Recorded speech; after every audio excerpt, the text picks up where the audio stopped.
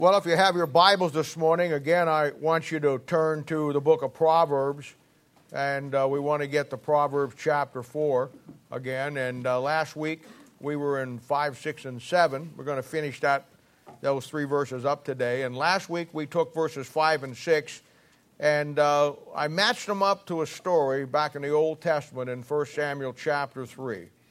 And the purpose of that was to, through that story, I wanted to show you the biblical principles and the model and the process of another concept of getting God's wisdom and getting God's understanding and then keeping it. And we know now that from our past studies that the wisdom of God really focuses on you and your ability to know the Bible. And the understanding of God focuses on the aspect of you taking what you know and being able to use the Bible. And that's so vitally important, so absolutely important. And the real issue that you find is, and we talked about this last week, is the ability to hang on to what God gives you and not lose that wisdom and that understanding. And that happens quite frequently when you start getting into the real world and dealing with situations, and we'll talk about that more here in a little bit. And I showed you how that God in the life of Samuel in time revealed himself to Samuel as what he wanted him to do. And I showed you that's exactly what God will do with you. A lot of the problems we have in life, a lot of the struggles that we go through in life is simply because God saved us for a purpose and we've never fulfilled that purpose. It's just that simple. I wish there was some great theological answer to many of people's problems, some great deep thing that we could look at, but the truth of the matter is simply this. Most of the issues that we go through in life, one, are issues that we put ourselves into. And when we put ourselves into them, then we quit growing. And when we quit growing, that compounding effect that we've talked about so many times comes into our life, and this is where we wind up with all kinds of struggles. And I showed you last week the complete study that pictures how God will take you through a process. God has something He wants to accomplish in your life, and He knows how to get it done. And what He wants to do is put a process in your life that actually brings you through. And I showed you that process last week in 1 Samuel chapter 3. The spiritual growth in Samuel's life, in a story dealing around the tabernacle, and how in time God established him, and as He will establish you, to be what God wants you to be. In Samuel's case, it was to be a prophet to Israel. And as we know, if you know anything about the Bible, Samuel became one of the greatest prophets that Israel ever had. Our spiritual growth will lead to our spiritual maturity, but one feeds the other. There's no spiritual maturity in our lives without spiritual growth, and there's no spiritual growth is the road that takes you to that spiritual maturity. Spiritual maturity is simply your ability to not only know the Bible, but to know how to use the Bible. That's really the key. And that you can know God in every way through the Word of God. Now, the thing that was key to Samuel's life last week, we saw that was his attitude toward the Word of God, and it'll be the same thing with you and with me. I showed you in chapter 4, verses 19, that it simply said that, and Samuel grew, and the Lord was with him, and he let none of his words fall to the ground. I cannot tell you how important that one concept is. If you didn't hear anything else I said last week, and just got that one piece of information, it's enough to change every aspect of your life. Then I showed you the 5 qualities that God looks for in us and when He looks for in people. The first one was in Samuel, he said he was a faithful priest. The second one, that he was a man that would seek and get God's heart. The third one was a man who would get God's mind. The fourth one was a man that would let God build him a sure house. And the fifth one was a person who would desire to walk before God forever. 5 great character qualities. You can actually go down, if you take those 5 qualities, you can actually go down and do character studies in the Bible. And you actually see these things in people's lives. And this is what God saw in them. And this is what God sees in us. And God wants to develop that if we'll allow Him to do that. Ezekiel chapter 22 has always been a great passage for me in verse 30, where it simply says that God is looking for a man. Of course, we know that he's also looking for a woman, but he's looking for a man that will make up the hedge and stand in the gap before God.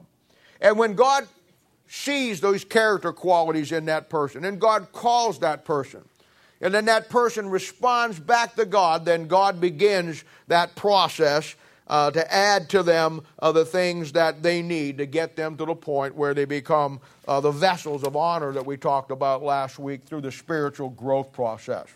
Now today, I want to focus on verse 7. And I want to show you how to develop in your life that wisdom and understanding of God, even on yet another level. And this will pull a lot of things together that we've already talked about, and you'll hopefully see some things even more clearly after today. Now let's read chapter 4, and I'm going to go ahead and read 5 and 6 again, and then we'll tie it back into 7 here. He says this, "Get wisdom, get understanding, forget it not. Neither decline from the words of my mouth. Forsake her not, and she shall preserve thee. Love her, and she shall keep thee. Wisdom is the principal thing. Therefore get wisdom, and with all thy getting, get understanding." Now, Father, we thank you and praise you for the Lord Jesus. We love you. We thank you for all that you do for us and for the Word of God that you've given us. And I pray, Father, today that you'll help us to see and understand how clearly and how simply this thing really unfolds itself and lays itself out. So many pastors, so many churches, so many people want to make the Word of God so complicated. But Lord, you made it such a simple book, but we have to do it your way, the Bible way. And when we approach it that way, Father, it gives us the insight into understanding what we need to have to get through the things in life we need to get through. And we'll thank you now and praise you today. In Jesus' name, for his sake we ask it. Amen. Now, verse 7 says that wisdom of God is the principal thing. Therefore, get wisdom, and with all thy getting, get understanding. Now, I want to take that concept this morning for just a moment, the concept of wisdom being the principal thing. And I want to show you how that it all works in our lives today. Now, follow me through this. The Bible, as the Word of God, we know is truth. We know that. We talk about it all the time. And that truth has been defined for us in the book of Proverbs as God's wisdom. And this Bible truth that we have, the wisdom, when God puts it into specific teachings, we've talked about this, when God takes his wisdom and his truth and he'll form it into specific teachings in the Bible, we now know that those specific teachings are called doctrines. We've talked about it. Bible's filled with them. Now, when you get Bible doctrine, the teachings, the truth on any particular subject, then in time as you build these doctrines in your life, these doctrines will form for you what we're talking about and what we call principles that you live your life by. This is why it's saying that wisdom is the principal thing. Wisdom is the understanding and the knowledge and the truth of the Word of God. When it forms into Bible doctrines and you put those doctrines in your life, it becomes the principles by which you live your life by. It becomes the principles by which you now have at your disposal to make every choice in life that you've got to make. And we know from our past studies that life is about choices. So he says wisdom is the principal thing because it's that principles come from doctrine or they come from wisdom. Now, a principle defined will be simply this, a rule of action in your life. A principle is a rule of action. It's a hard, fast rule that you can govern your life by. It's a rule of action that you live by. And when you have principles in everything in your life from the Word of God, it forms for you a barrier of truth that allows no error to come in because you're always looking at it and you're always using it in every aspect of your life. Now, I've told you this before, that we talk about principles and then we talk about promises. Now, there's a difference between principles and promises. Let me explain it to you. Not much of a difference, but you need to understand the difference. All promises in the Bible, and there's thousands of them, and I encourage you to make a notebook of promises that God has made to you over the years. All promises are principles, but not all principles will be promises. Let me show you. Isaiah chapter 9, verse 6 and 7 says, of the increase of his government and peace there shall be no end, to the throne of David, to order and to establish it henceforth even forever. That is a principle in the Bible. That is a dead, rock bottom, solid principle in the Bible. But it's not a promise. You go over to Philippians chapter 4, 19, where it says, my God shall supply all of your need according to his riches and glory by Christ Jesus. That's a principle, see? But it's also a promise. So, all promises are principles, but not all principles are promises that you can apply into your life as far as something personal to you. But a principle defined will simply be a rule of action. Sometimes when it's a promise to you, it'll be a rule of action right directly to you. My God shall supply all of your need. Sometime when it's in a general sense about history or what God has done through history or what God is going to do in the future, like Isaiah chapter 9, verse 6 and 7, it's still a principle. It's a truth, but it's not applied to my life in the sense of, as a promise. That's not going to get me through tomorrow when I come up short in some things in my life. But it'll get me through and help me understand the Bible when I put it in its proper context. So you want to understand that aspect. Now, I talk about you having goals in your life all the time. I have goals for this church that I want to accomplish. And when I talk about accomplishing those goals in your life or the goals in our church, I'm simply talking about you getting to the place where you get God's wisdom, which is the principal thing. And when you get God's wisdom, you know the Bible, and then you couple that with God's understanding, you learn how to use the Bible, then you'll get a rule of law in your life. You get a final authority in your life, an absolute standard by which you can judge everything that comes into your life based on the absolute teachings in the form of a rule of action, the principles based on the doctrine which comes from the truth of the Word of God. Now, let me show you how you begin this process in your life. And I'm glad the kids are in here today because this is something that even now, kids, you can begin to do in your life, and your mom and dad can help you with it. And I think this is a great aspect. So I'm glad that you're here today. And my whole style of ministry and my whole format of teaching and even in my preaching will follow this line of thought if you pay any attention to it. The Bible says in Ephesians chapter 4, verse 27, it says, give no place to the devil. Now, that's a great principle. And that is also a great promise, you see. And as you and I, we should not give any place to the devil. But, what does that verse really mean? How do you do that or not do that? You see, when you have a principled life, and you operate your life and make your choices by principles, the devil has nowhere to go. We give place to the devil when we don't follow the principles in the Word of God and we start getting creative with our own decision-making process in life. And we've all been there. We've all done that. And yet we could all exactly say today in one loud voice, we know how that all ends. And you see, that's the concept of a principled life. And when the Bible says give no place to the devil, you simply keep the principles in your life in everything that you do. Every decision that you make, every choice that you make. You got to learn the principles first. I'm going to show you that process in a minute. But once you get to that point, once you've accomplished the goal in your life, that now you know the Bible, and you know how to use the Bible, the wisdom of God and the understanding of God, now you come to the place where you have a principled life. Now, the devil can do a lot of things. It'd be a safe thing to say today that there's probably no one that knows the Bible better than the devil other than the Lord Jesus Christ and the Holy Spirit of God. The devil's main sphere is today and always has been religion. And the devil knows that Bible inside and out better than anybody. But yet the Bible teaches us clearly, the devil can do a lot of things. But I'll tell you one thing the devil cannot do. He can do a lot of things, but what he cannot do is he cannot get around the Scriptures. He simply can't. We see a great example of that in Matthew chapter 4, where we have the temptation of Christ. And of course, the Bible says that, and there's a great doctrinal teaching behind this, and we don't have time to get into all of it this morning, but it's a thing where the devil comes to Christ, and he tries to tempt him 3 times to get him to do 3 different things. He comes the first time and tries to get him to do something, doesn't work. He tries the second time to get him to do something, it didn't work. He tries the third time to get him to do it, it didn't work. And then the Bible says, then the devil leaveth him.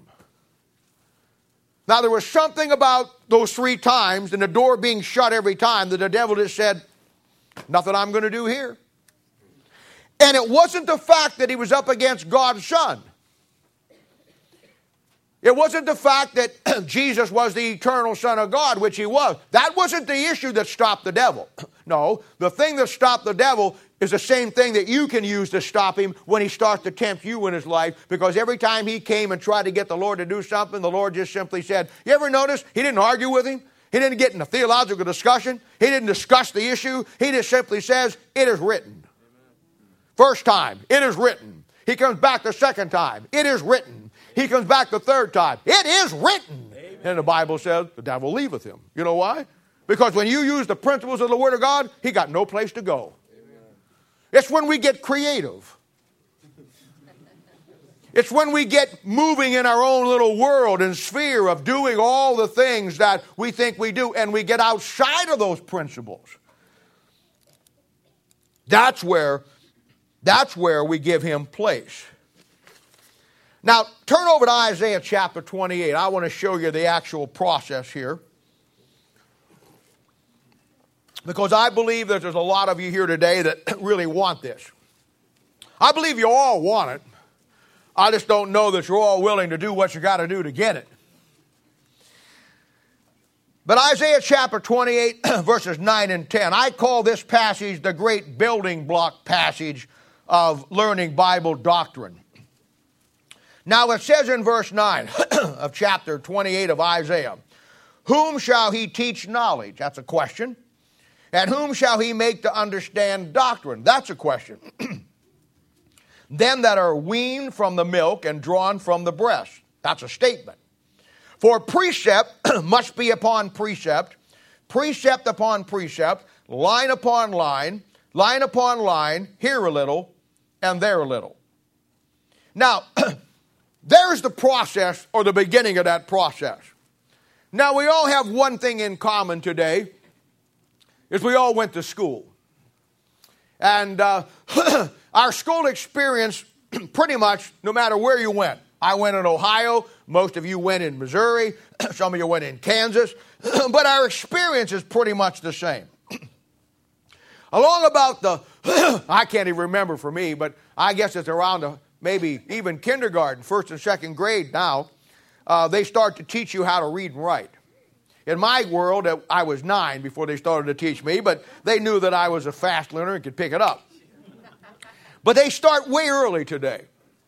And I remember 2 things about grade school. I don't know how much it's changed, but I remember 2 things. One, around the top of the class, there was always the alphabet. Remember that? And there was always a half-finished painting of George Washington. Remember that?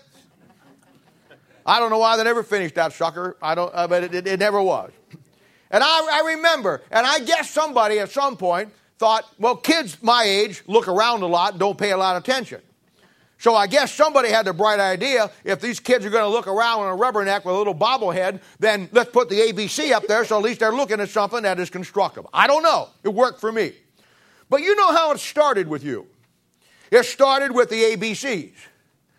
And I know, today, to this day, A, B, C, D, E, F, G, H, I, J, K, L, M, N, P, Q, R, I remember the whole thing. It's because that's what I went through in school. Thank you. But you started with your ABCs. And then you know where you went from there? You take those ABCs and you form little one-syllable words. You form the word cat, dog.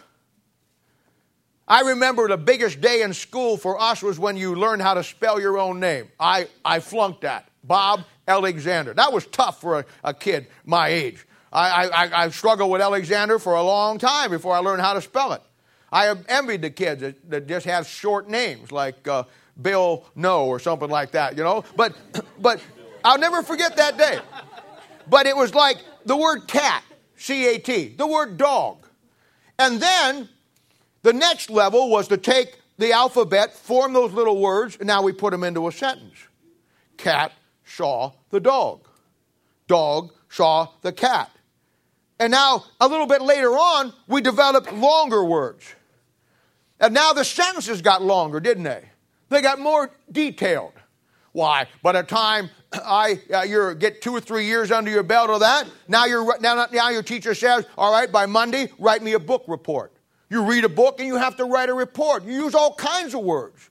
By the time you're a junior or a senior in high school to graduate, they tell you, all right, you got to do a term paper or do a thesis. Now it's really in depth. After 3 or 4 or 5 years, you now have a command of the English language to the degree that you can just about write anything, use any words you want, but it all started, didn't it, with the ABCs. It's the way it is with the Bible. In time, you got command of the English language. And you follow the God's process, which is much like the same process, and in time, you'll get command of the Bible. You'll learn how to use it just like you learn how to use words. Just how you learn to write sentences. And it's the same way with the Bible and the Bible doctrine of getting to the principles. Bible doctrine are the ABCs of learning the Bible. It's just that simple. You build, when you get into the Bible, it starts with the ABCs, and then you build precept upon precept. You build line upon line. And it tells you those things in there because that's what you do. Once you get to that point in your life where you really establish yourself of being able to use it, then you come to the place where you hear a little, there a little. You get some more on Thursday night. You get some more on Sunday morning. You get some more in your discipleship class. You get some more from your own personal study. And now you're building precept upon precept. You're line upon line. You keep adding to your faith the absolute principles of the Word of God. Now I want you to see this. He says, precept upon precept, line upon line. Now that is a plumb line, what they call when you build a wall.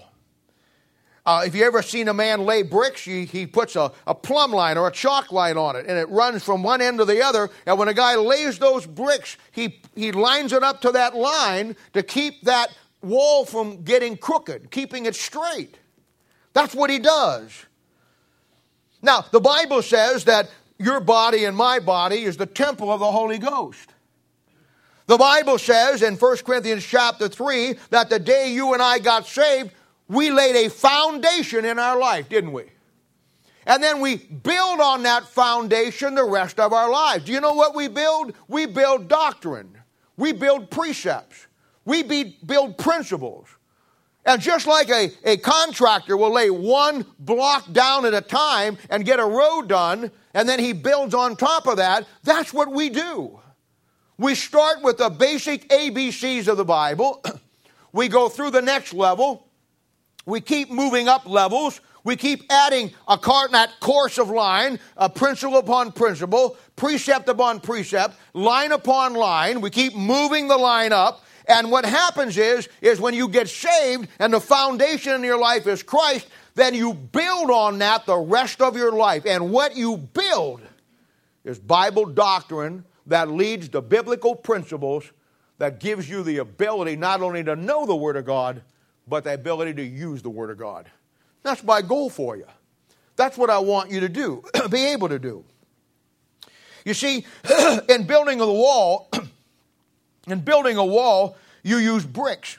And in building your body spiritually for God, you use the principles and the precepts that come from the doctrine, spiritual bricks, if you want to make it that. Not only do you keep the line on it that keeps it straight, But here's the word we're going to add to our little message this morning, and we're going to use this a lot. You know what we don't have any brick walls. They're all covered with sheetrock down here. But if you tear the sheetrock off, you'd see a row of bricks. And the thing that you'd see about those row of bricks, that they're not just set on top of each other. Those bricks are set where they interlock with the other bricks. They do that for strength. If they just put them all up and all the seams are right together, it wouldn't be strong at all. The thing that makes it strong is the interlocking the bricks where the seam is here and then it's here and the bricks are interlocked with that seam. That's what you do with Bible doctrine. You're going to find that when you start to use the Bible and you start to learn principles and you start to get the Bible doctrine down, that's what they do. They interlock with the other doctrines. They tie themselves together. And the line upon line keeps you straight doctrinally. It keeps you from getting off into heresy and keeps you from teaching things or believing things that are wrong. When you get Bible doctrine down in your life, that's what they do. They interlock with all the other doctrines and it keeps you straight and it makes you strong. And that's exactly how it works. Now, I've told you this 1,000 times since we've got in the book of Proverbs. We know that life is all about the choices that we make. We know that. The decision-making process in our lives. We make bad choices in our lives, bad decisions, simply because we won't listen to what God is saying to us. It was just that simple. No, I know there's people that have never had the advantage of learning the Bible and they just get into a mess. I understand that. But that's not true of you here today because now you're listening to it and you're hearing it, and most of you are here quite often that you understand the Bible and have some kind of understanding about a principled life. But we refuse the process, or we have it for a while and then we depart from it. We let the words drop from our mouths like Samuel was told that not to do. And we never simply get the ability to make good, solid choices based on Bible principles. We refuse to build our wall straight. We will not interlock the bricks, the doctrines. So we make terrible choices with terrible consequences in many cases. And I've seen this over the years. God's people who have been the king and queen of bad choices. I mean, 100% of the time, it always go back to this fundamental issue.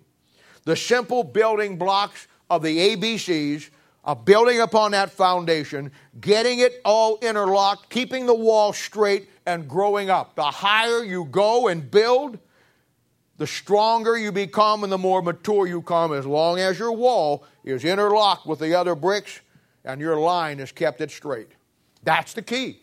It's just that simple. And I'll say it again.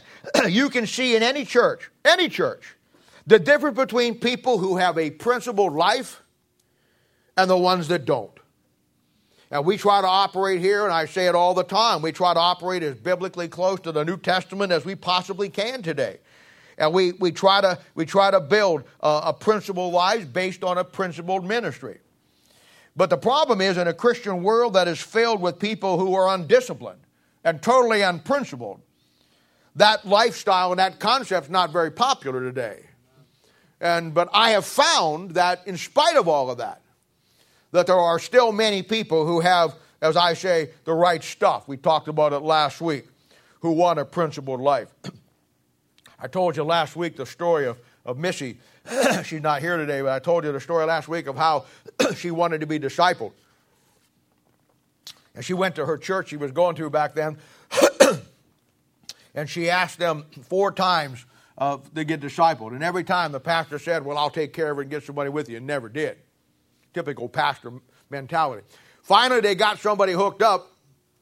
That person went over there and knocked on the door, came in and said, hey, we're here to disciple you. We brought the lessons over. You go ahead and read through them on your own. If you have any questions, we'll just call us. That is certainly not the way to disciple. And by the way, if anybody in this church ever does that, you'll be out of a job so fast you won't know what hit you. But you know why God does things like that? I told you last week. God was seeing where she really was. Sometimes God will hold back what you want just to see if you're really earnest in what you really want about it. Sometimes God just won't give it to you because you just want it right now. Do you do your kids? I'm not going to answer that. I'm not going to ask that question. But you shouldn't do your kids that way. And sometimes God holds back. You'll say to God, why aren't you giving me this? Why aren't you doing this for me? God, are you mad at me? God, do you hate me? God, are you angry? And God says, no, absolutely not, you idiot. I'm just wanting to see if you really want what you want here. Amen.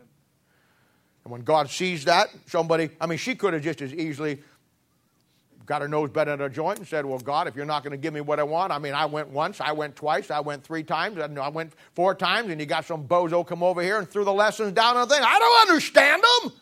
If I understood the lessons, I wouldn't need somebody to disciple me. She didn't, did she? She says, Lord, I want it. God says, you know what? You got the right stuff, girl. I'll get you out of that mess over there, and I'll get you someplace where you'll get what you need.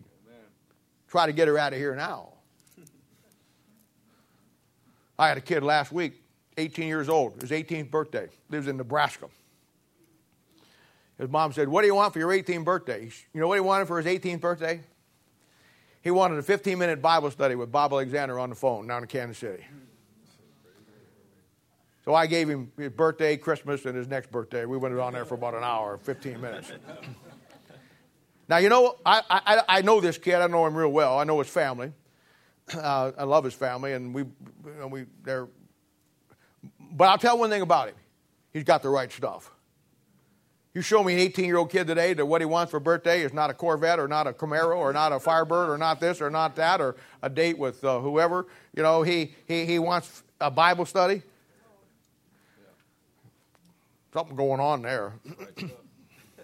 Something going on there. But that's what you got. Now, all of you, if you're saved, you are in a specific spiritual growth process on a scale from 1 to 10. It's just that simple.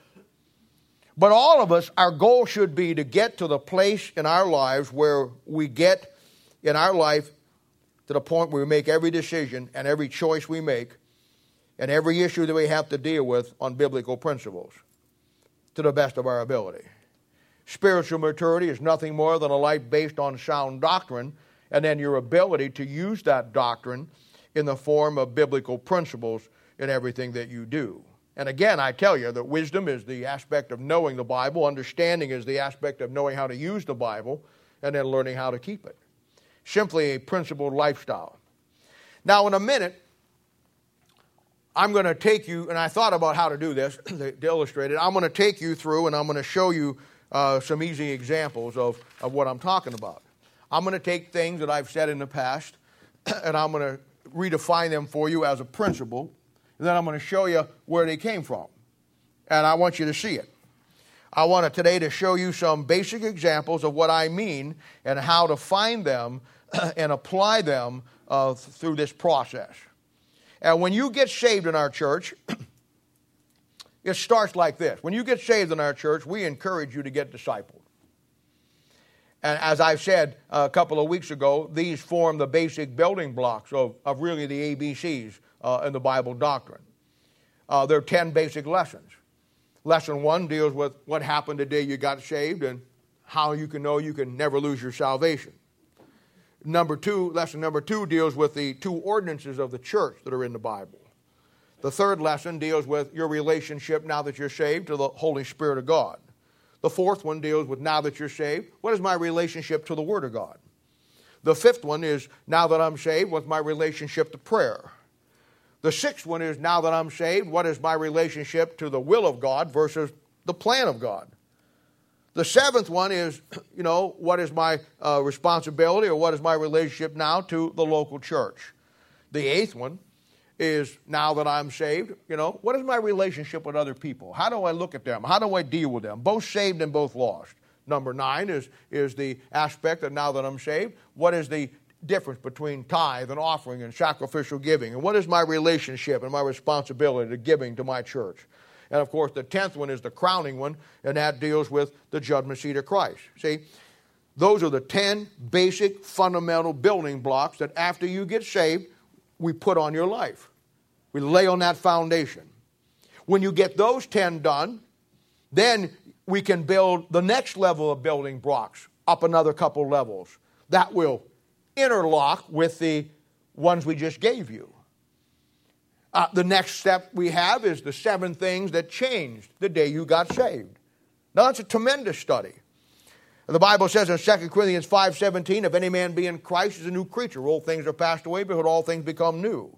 This takes you to the next level beyond discipleship. And what you're doing is now you're interlocking more bricks, spiritual bricks, on the foundational bricks that you already laid through discipleship. This one talks about when you got saved, what really changed about your soul? This one deals with when you got saved, what really changed about your affections, your citizenship, the sealing of the Holy Spirit of God in your life. What really changed about your attitude? Now the Bible says that now that you're saved, you're an ambassador for Christ. What does that mean? What does it mean when the Bible says that now your conversation should be up in heaven when you're still living down here on the earth? See, that's the next level.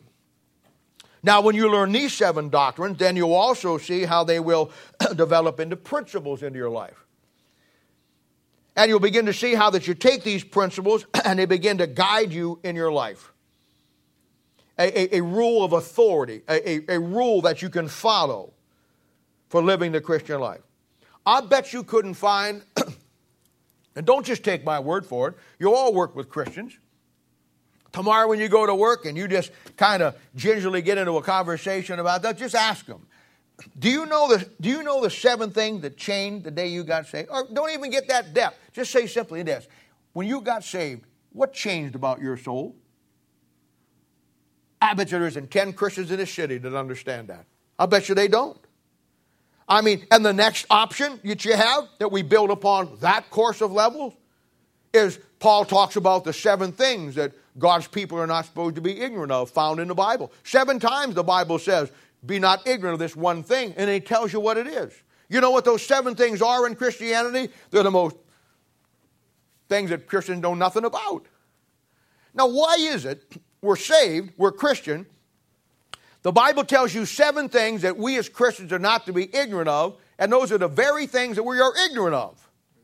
Now, I know some of you are young Christians, you haven't got there yet, and you will. But it's an amazing thing to me. See, this is the problem. This is the problem. This is the problem. In a couple of weeks, on Thursday night, we're going to go through God's systematic theology. I'm going to take you way up to some big 500-pound building blocks.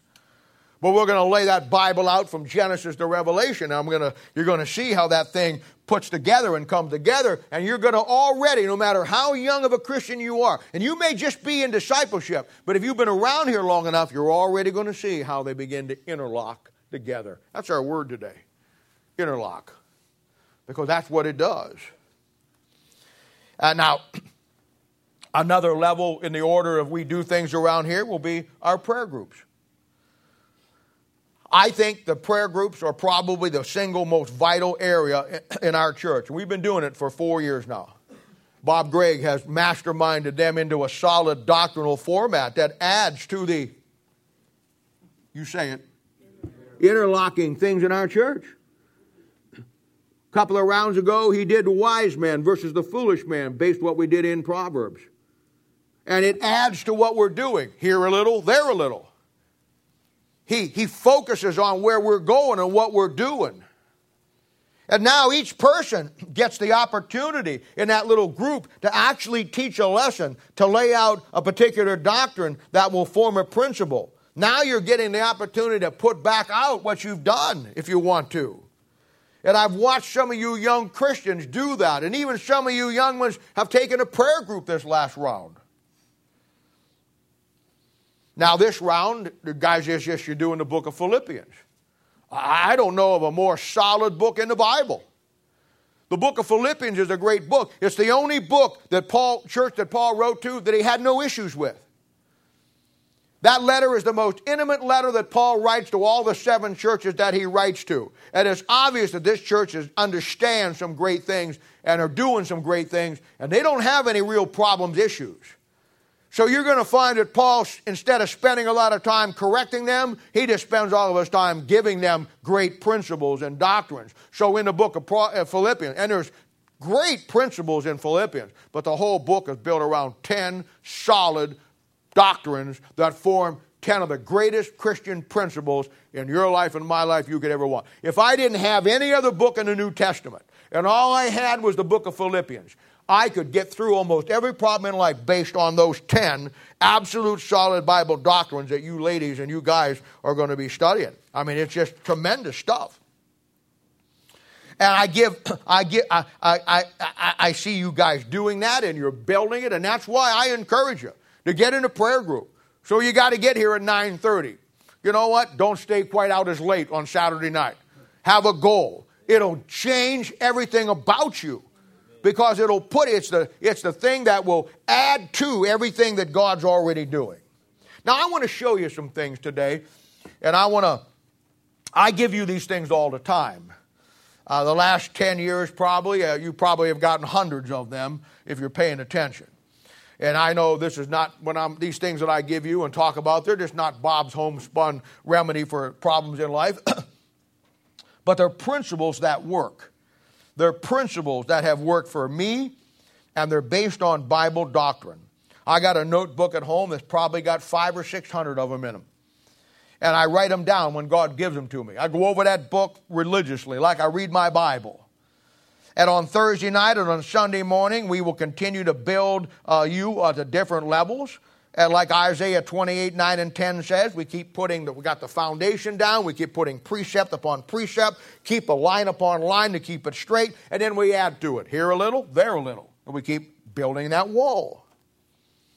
And week by week, you get the principles laid out that you can use in everyday life.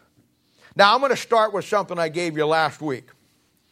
And this one struck a nerve with a lot of people. A lot of people talk about that, it was a great thing that they got out of it. But I told you last week, and this is what I'm talking about. This is what principles do. They form concepts that you want to put into your life. Remember I gave you last week that I said that you don't go through issues in life. You grow through issues in life. That's a great principle. Everything in your life, people go through tough times all the time. And many times it's things that we did that are stupid. Okay? And we've all done that. Many times it's things that somebody's trying to stop you or hurt you. But we all go through tough times in life. Nobody goes through life without heartache or problems. But the problem is we go through it, but we never grow through it. And I'm telling you, I'm just telling you, that is one of the great principles. Now, in life, the Christian life, there are going to be setbacks in your life. You just get set for it. There's going to be times in your life that you have a setback. I mean, I would like to tell you that it's not, but I would be lying to you. In the Christian life, and I think you all know that if you've been saved any length of time, there's going to be setbacks in your life. But I want to tell you, as a Christian, God will never give you a setback without giving you a comeback. You got to be there to take it. And you take that comeback by growing through it. I heard a preacher last week, and I don't really like what he said, but he said one thing, even a broken watch can be right twice a day. And he said something that I thought was so apropos for where we're talking about. And I'm not sure what apropos means, but I think it's a place in Mexico next to Acapulco. But anyway, he said, you know what Christians do? We all go through tough times and we all have hurt in our life. Don't waste the hurt. Don't waste the hurt. Learn from it. Grow through it. Don't just go through the hurt. Don't waste the hurt. Grow through the hurt. Learn the principles that got you there. And learn the principles that'll get you out of it. Now, last week I said you don't go through issues in life, you grow through issues. That's based on many places in the Bible. Philippians chapter 1, verse 12. There it is. Paul talks about the fact that he's in bonds, he's in jail. And you know what he says? He says being in jail only furthered the gospel. Now, most people would look at that as being in jail would end his ministry. But he grew through his adversity, and he saw the fact that there's nothing that will stop you except yourself. The devil can't stop you unless you give him place in your life. Your enemies can't stop you. The only people that can stop you is you. People walk around and they say, well, you know what, I'm really having a tough time with things that happen. You know, I had a bad thing here or a bad thing back here, and this struggled, and I'm just struggling with it, and I can't get past it. You know what? When we focus on what is in the past and don't focus on what God is doing now, you're never going to get past it. You got to learn to grow through it. I dare say that most of the bad times in our life, we went through them because we goofed up. If you want to get mad at somebody, don't get mad at the person that you want to focus it on. Focus it on yourself for not following the principles. But that's where we're at today, you see. James chapter 1 verse 3 says, the trying of your faith worketh patience. And then he says over there in the next verse, in verse 4, he says, let patience have her perfect work. You got to grow through the things you go through. You don't just go through them.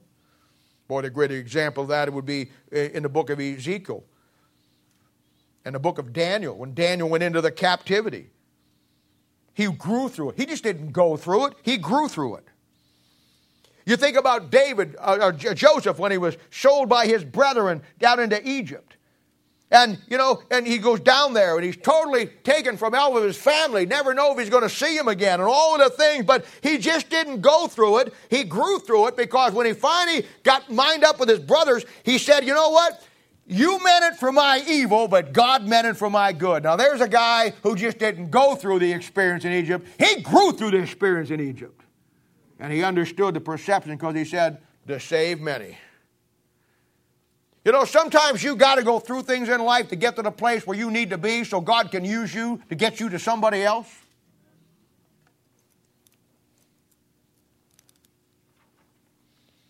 Now, another thing, this is the second one. I got a bunch of these. Another thing that I gave you a couple, maybe a month or so ago, here's the principle. If you live in the uttermost parts of the camp, you'll never get to the uttermost part of the world. Now, that's a principle. And that's a principle because we were studying back there Numbers chapter 4 and Numbers chapter 11 and how the nation of Israel camped around the ark, and the ark being the center of it all. And you had the three families. You had the families that worked around the ark, and they represent the families in any church that dialed in and are bought into the ministry. Then you had the 12 tribes out there that were good people, but they were farther out. And then you had the mixed multitude that were in the outer camp that always gave Moses the problems. And I showed you that the three inner people groups never got problems with Moses. They never got out of fellowship with God. They had invested their life in that ark and the ministry around that ark. But the other crowd that was farther out, they're always having problems because they're always hanging out with a mixed multitude. It's a great principle on association. And you will become who you hang out with. It's just that simple. It's just that simple. And of course, the great principle is if you live in the uttermost part of the camp, you'll never get to the uttermost part of the world. And I dialed that in that in Acts chapter 1 that our job is to take the gospel to the uttermost part of the world. But we never get there because we spend too much time in the uttermost part of the camp. That's a great principle on association, see? You are who you hang out with. The third one. Galatians chapter 6 verse 7 says, be not deceived, God is not mocked. Whatever a man soweth, that will he also reap. That is the doctrine of sowing and reaping. We all know that. But the principle is, not only do you reap what you sow, but the principle is you'll always reap more than you sow. Oh, yeah. Yeah, this idea that you're going to sow your wild oats when you're 18 or 19 and 20, and then when you get to 30, pray for crop failure, doesn't work very well. Doesn't work very well at all. And this answers a lot of questions. These principles really answer a lot of questions that I know they answer questions that I've had growing up in my life, and I'm sure they'll answer questions that you have in your life. I mean, after 20 years of sin, 30 years of sin, you come to church and you want to do right, but you can't. You ever met people like that? I met people that I believe were as sincere as they could be of wanting to get sin out of their life. In their mind, they were done with sin. In their mind, they wanted to start coming to church. They did come to church, but they struggle. They struggle, and they struggle, and they struggle. And the reason why they struggle is a simple principle. You not only reap what you sow, you reap more than you sow. And you've got to realize that you just don't walk away from 20 years of sin. I've seen people who were into drugs, who had a terrible time getting out of drugs. They were into drugs for maybe 10, 15 years of their life, and then maybe they got saved, or maybe they were saved along the line someplace. A lot of them get saved in jail. And they get out and they know that it's time to turn their life around. They get married. Now they got responsibility. They start to learn some things. They want to turn it around. But they have the hardest time in the world. I see it with alcoholism. I see it with people who drink and drink and drink and drink, and get to the point where that it consumes everything that they do.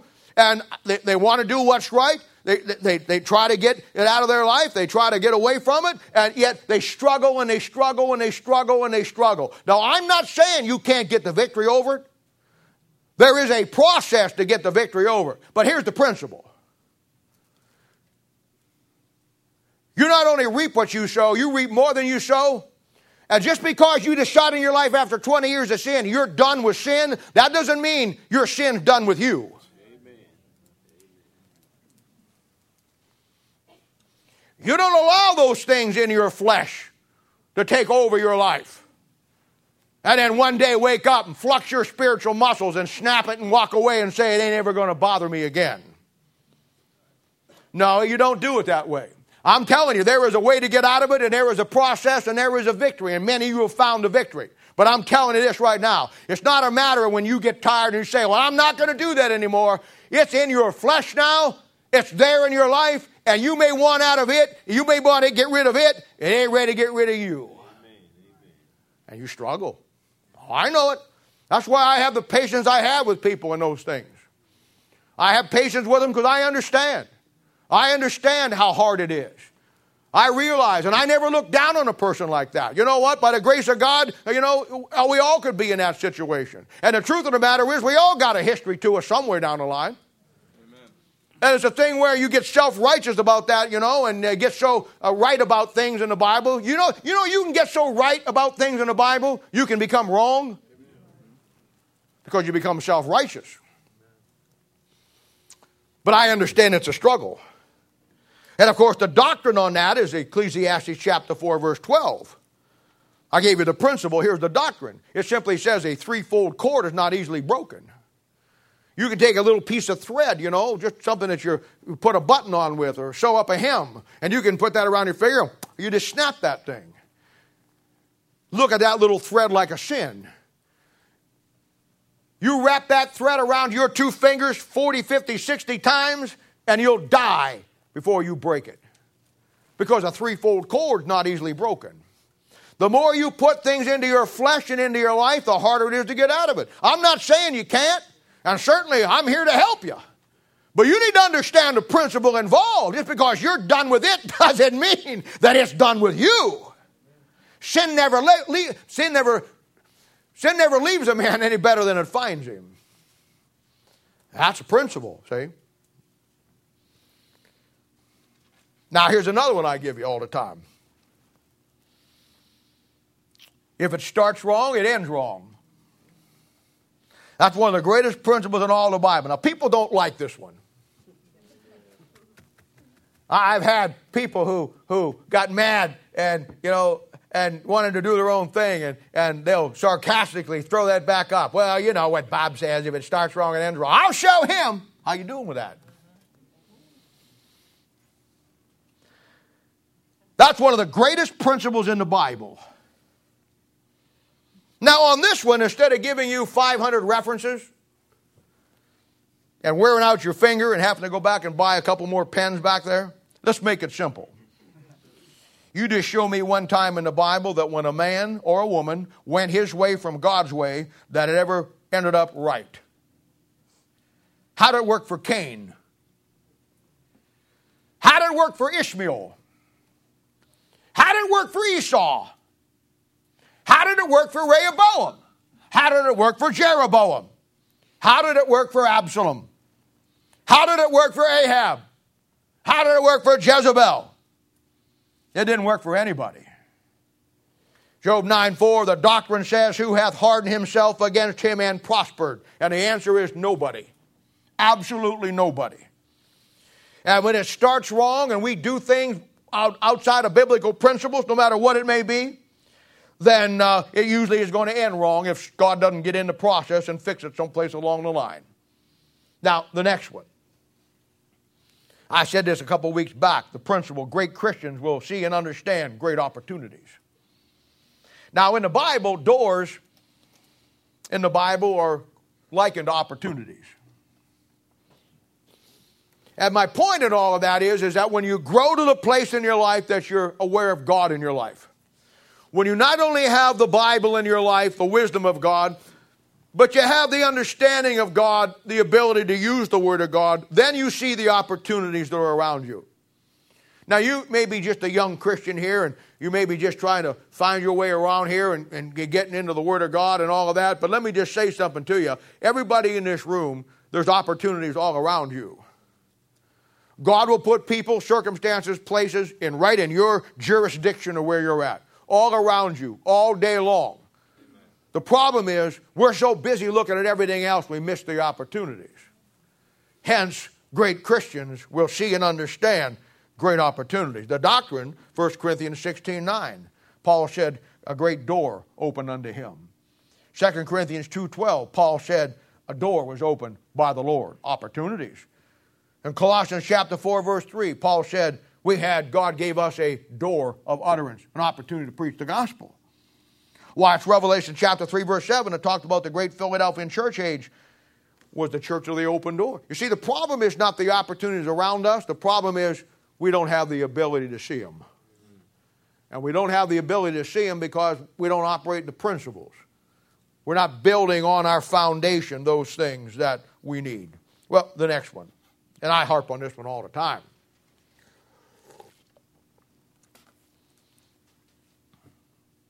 Principles on leadership. I teach and believe with all my heart that everything rises and falls on leadership.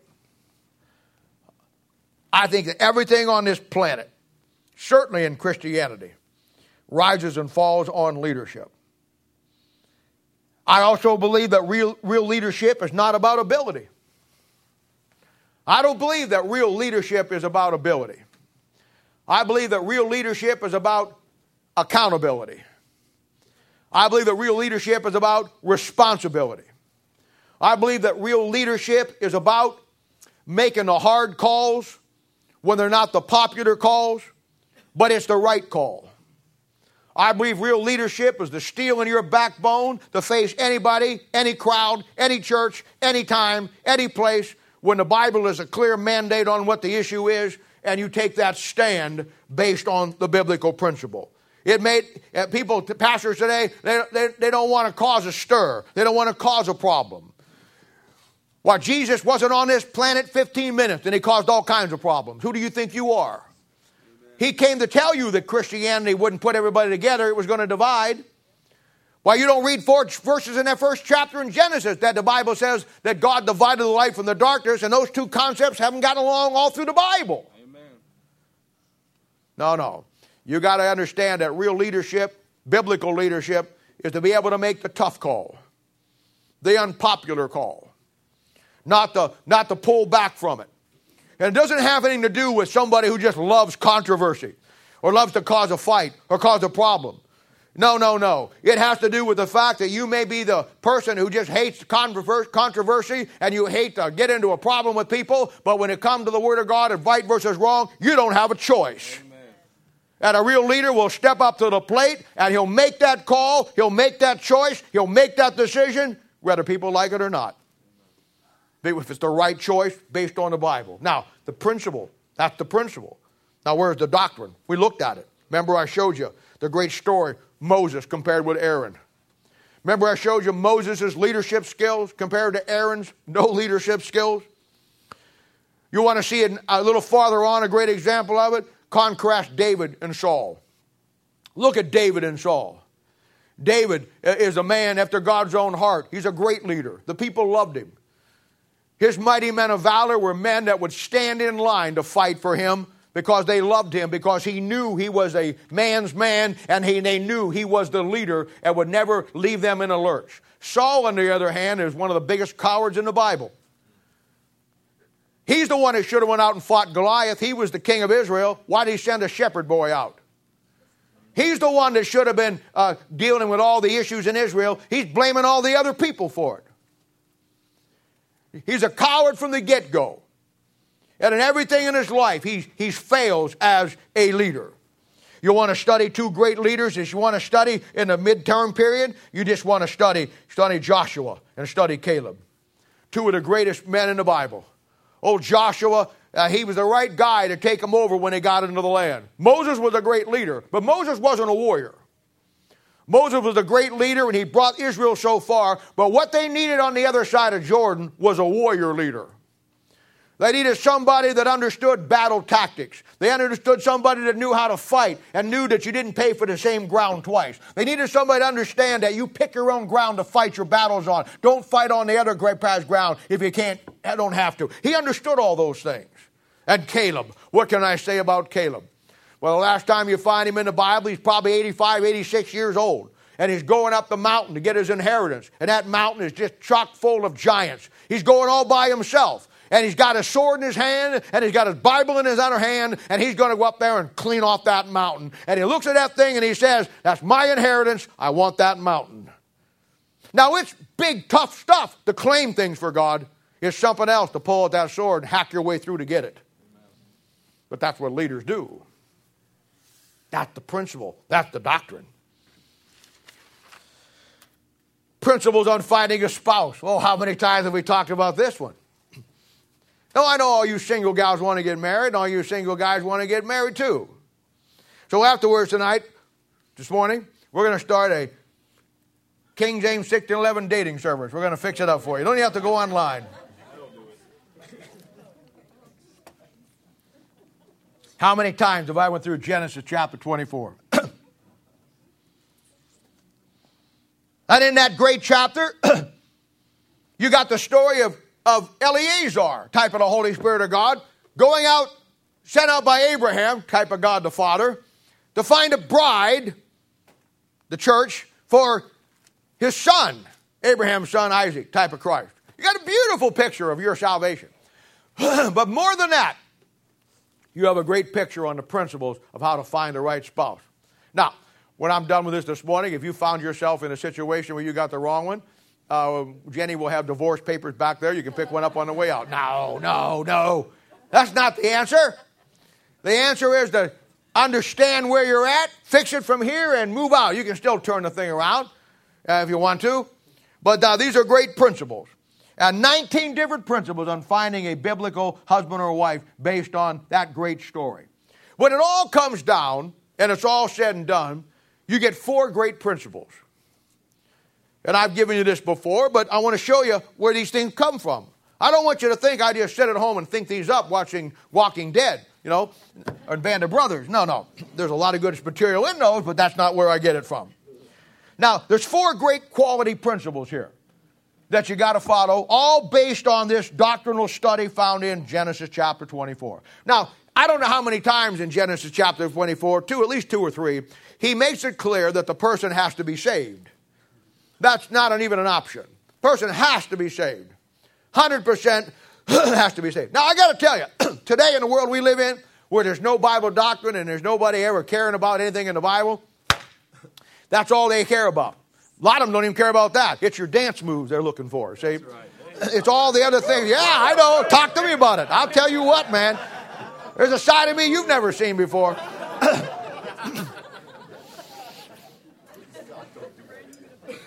I'd do a little moonwalking for you, but I never get the crowd back, so we won't go there.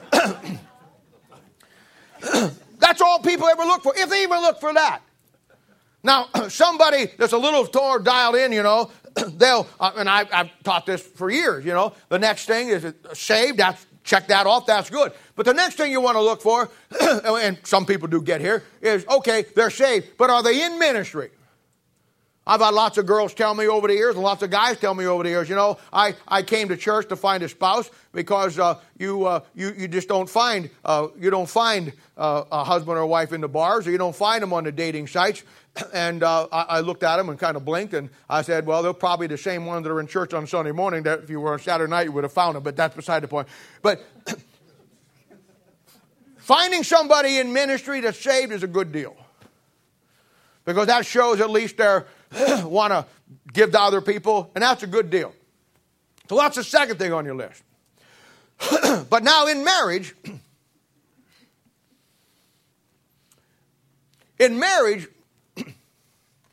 there's things that both parties need. A man has emotional needs, he has spiritual needs, and he has physical needs. Yeah, fickle needs, he does. I got that after the woman. But anyway, a woman has the same three needs. Now, they're not met the same way. They're not met the same way. I was at a Raytown ball game years ago, watching it and playing up there in high school ball. I lived right down the street from it. And I used to go up there and watch them. And I was sitting behind a mom and dad that boy was playing out there. I guess they were mom and dad. They had his jersey on with his name on it, with flags with a name on it, and shooting fireworks up and had his name blew out. I think they were his parents. And I thought for myself, I watched him. And the kid was a good ball player. He's a quarterback. And he was passing the ball, all that stuff, And they snapped the ball to him, and he goes back, and the guy's coming out there, and something happened. I don't know what it was. And what happened was the whole line collapsed, and he got clobbered by about 20 guys that just piled on him big time. And I'll never forget, I was sitting right behind him. The dad stood up and said, "God, son, that's the way to hit him." The woman stood up and said, "Oh, they're going to kill my son." I thought, right there it is. There's the difference. This guy here says, "Get up and charge him." This guy here says, "Oh, my little baby boy, they're going to kill him." See? There's the difference. They don't look at things the same way. They don't deal with things the same way. So, you want somebody that's saved, and then you want somebody that can minister to other people, but then you want to make sure they can minister to you. Nobody ever gets there. A lot of people get to the first one. Some people get to the second one. Not too many get to the third one. I don't think anybody gets to the fourth one. You see, it's good that if he's saved or she's saved. It's also good if they're involved in ministry. It's also really good if they're involved in ministering to you. But the real question is, am I boring you, Steve? Here you're yawning there just like you're ready to go to sleep. Would you get a pillow off one of the couches up there? Steve's going to lay down here. Get a blankie. Get a blankie for Steve up there. Tell you what, I looked back there, I thought you were I thought you were having a heart attack. I thought that'd make a caveman homesick, man, I'll tell you. So you gotta have them saved. You gotta have them to the place where that's good that they're in ministry, and it's really great when they minister to you. But the real question is, Acts chapter 13, 12. Are they ministering to the Lord? There's the key. Okay. You get those four lights going on and marry her. Woo! Marry her. I will, I do, I will, I am. Here we go. That's it, man. You see, those are principles based on a chapter that is a doctrinal chapter that lays that thing out through a process. And I'm telling you. Now, the next one. The next one will be time spent waiting on God is never time spent wasted. You've heard me say that many, many times. People today get in a hurry about everything. We're fast food Christians, man. We don't want to go in and sit down and eat. We want to go through the drive-thru when it gets the Bible. We don't want to go to any just driveway because we're the type of Christians we are. We want to go to Burger King because when you go to Burger King, you can have it your way. Okay? And that's the kind of mindset we are in Christianity today. And we get in a hurry. One of the things you better learn very quickly in your Christian life is that God never gets in a hurry. And the God coined a phrase someplace a long time ago that I've heard many, many times. Just because you have Just because you have a lack of planning on your part doesn't necessitate emergency on God's part. And it's a thing where God never gets in a hurry. And the thing you've got to learn that when you have to wait on God, it builds some things in your life. And time spent waiting on God is never time spent wasted. I don't care what it is. Because God knows that the real key that we need to have in our Christian life is probably the greatest single aspect that everything else interlocks into is the ability to wait on God. Because you know that's the hardest thing for you and I to do. Hey, I've been saved 45 years, and it's hard for me sometimes. Because we see things and we just don't understand why God don't see it the way we see it. Well, Lord, look at this situation over here. How do you let that go on? Why don't you just kill them, God? I don't understand it. And God says, well, I'll tell you what, I was going to get to them on Tuesday, but today's Monday. I was thinking of killing you today. Would that work for you? God has to do things in His timing. Let me give you a great verse, great doctrine. Of course, we saw this in 1 Samuel chapter 3 last week, didn't we? Where Samuel keep going back to go back to sleep. But look at 1 Samuel chapter 9, verse 27.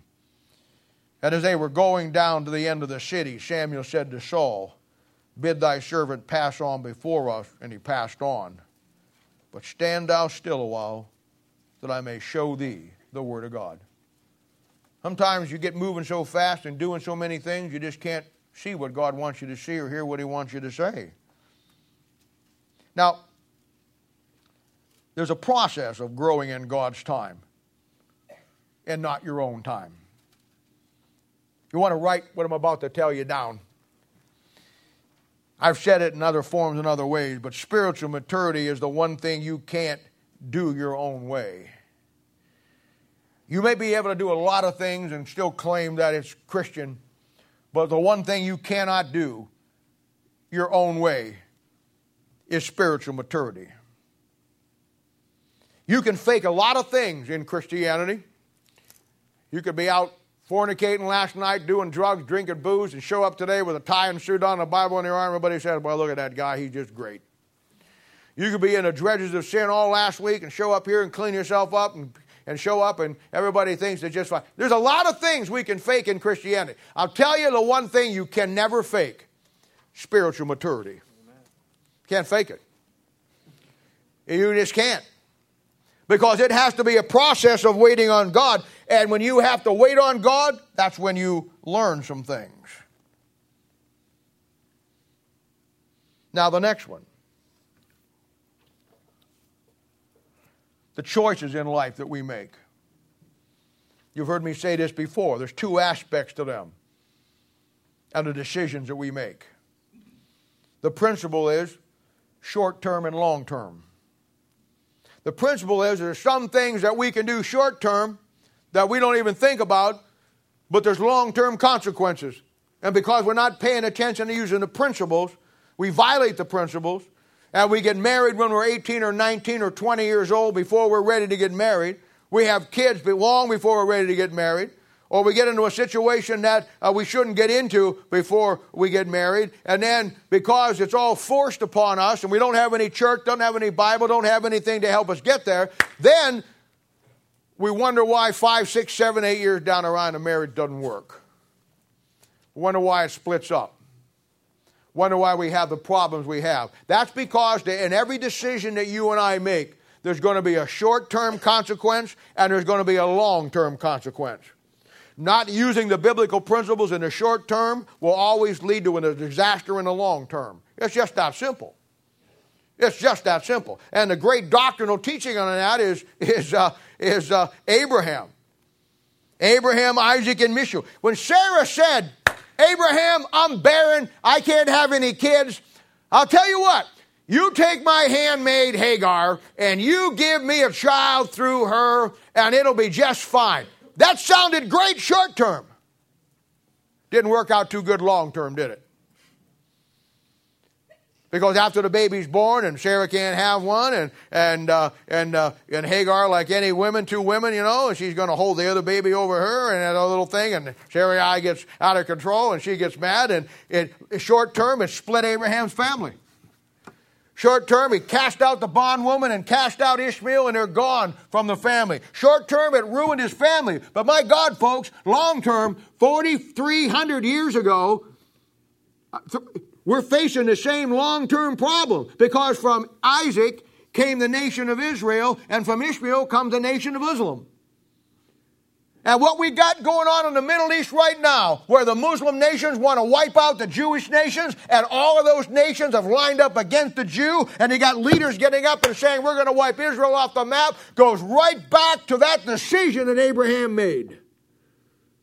Your decisions you make are not only going to have short-term consequences, brother, they're going to have long-term consequences. Unless God does something.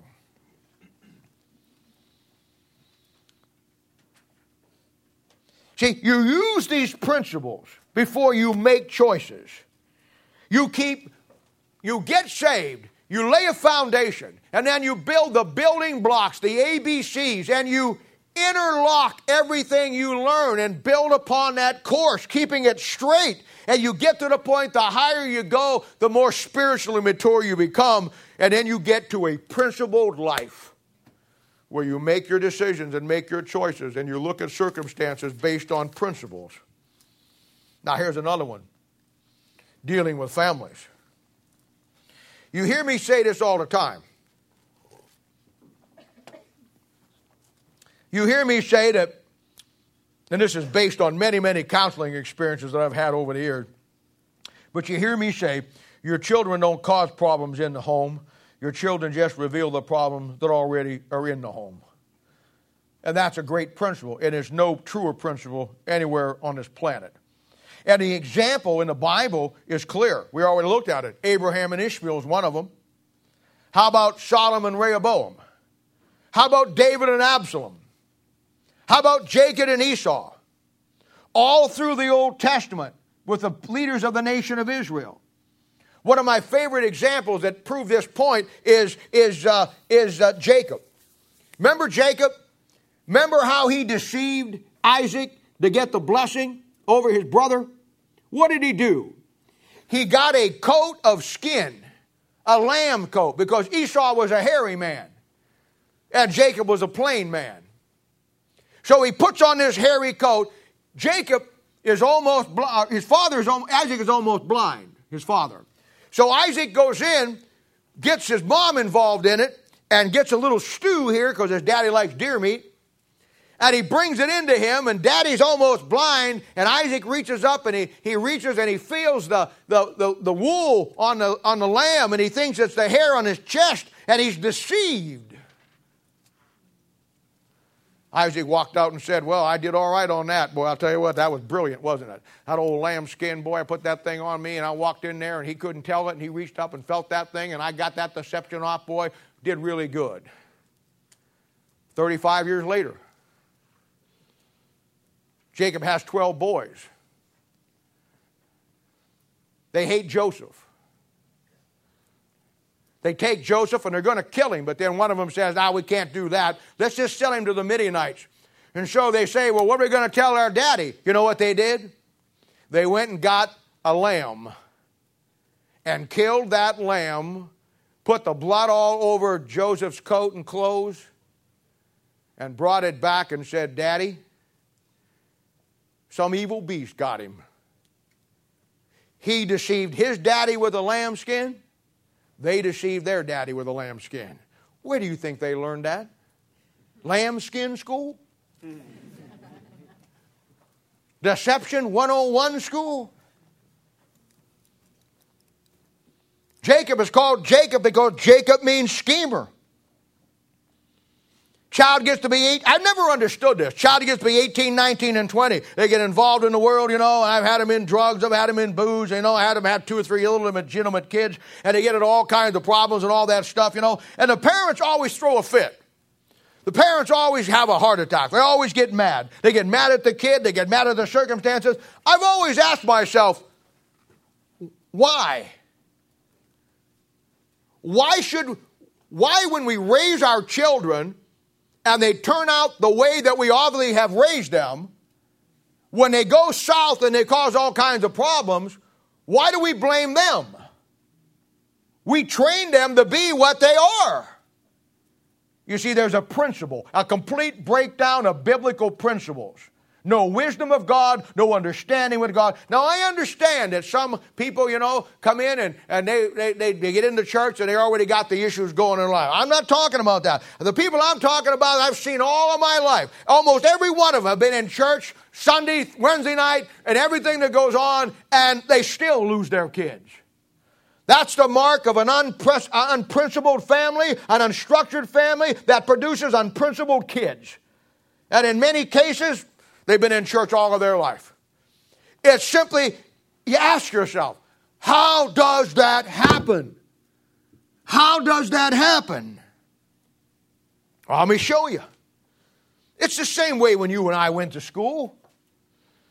When you and I went to grade school or high school, you had one man at the top who enforced all the rules and oversaw all of the disciplinary action. He watched and he looked over the teaching, and the curriculum was taught by the teachers. He was called the principal.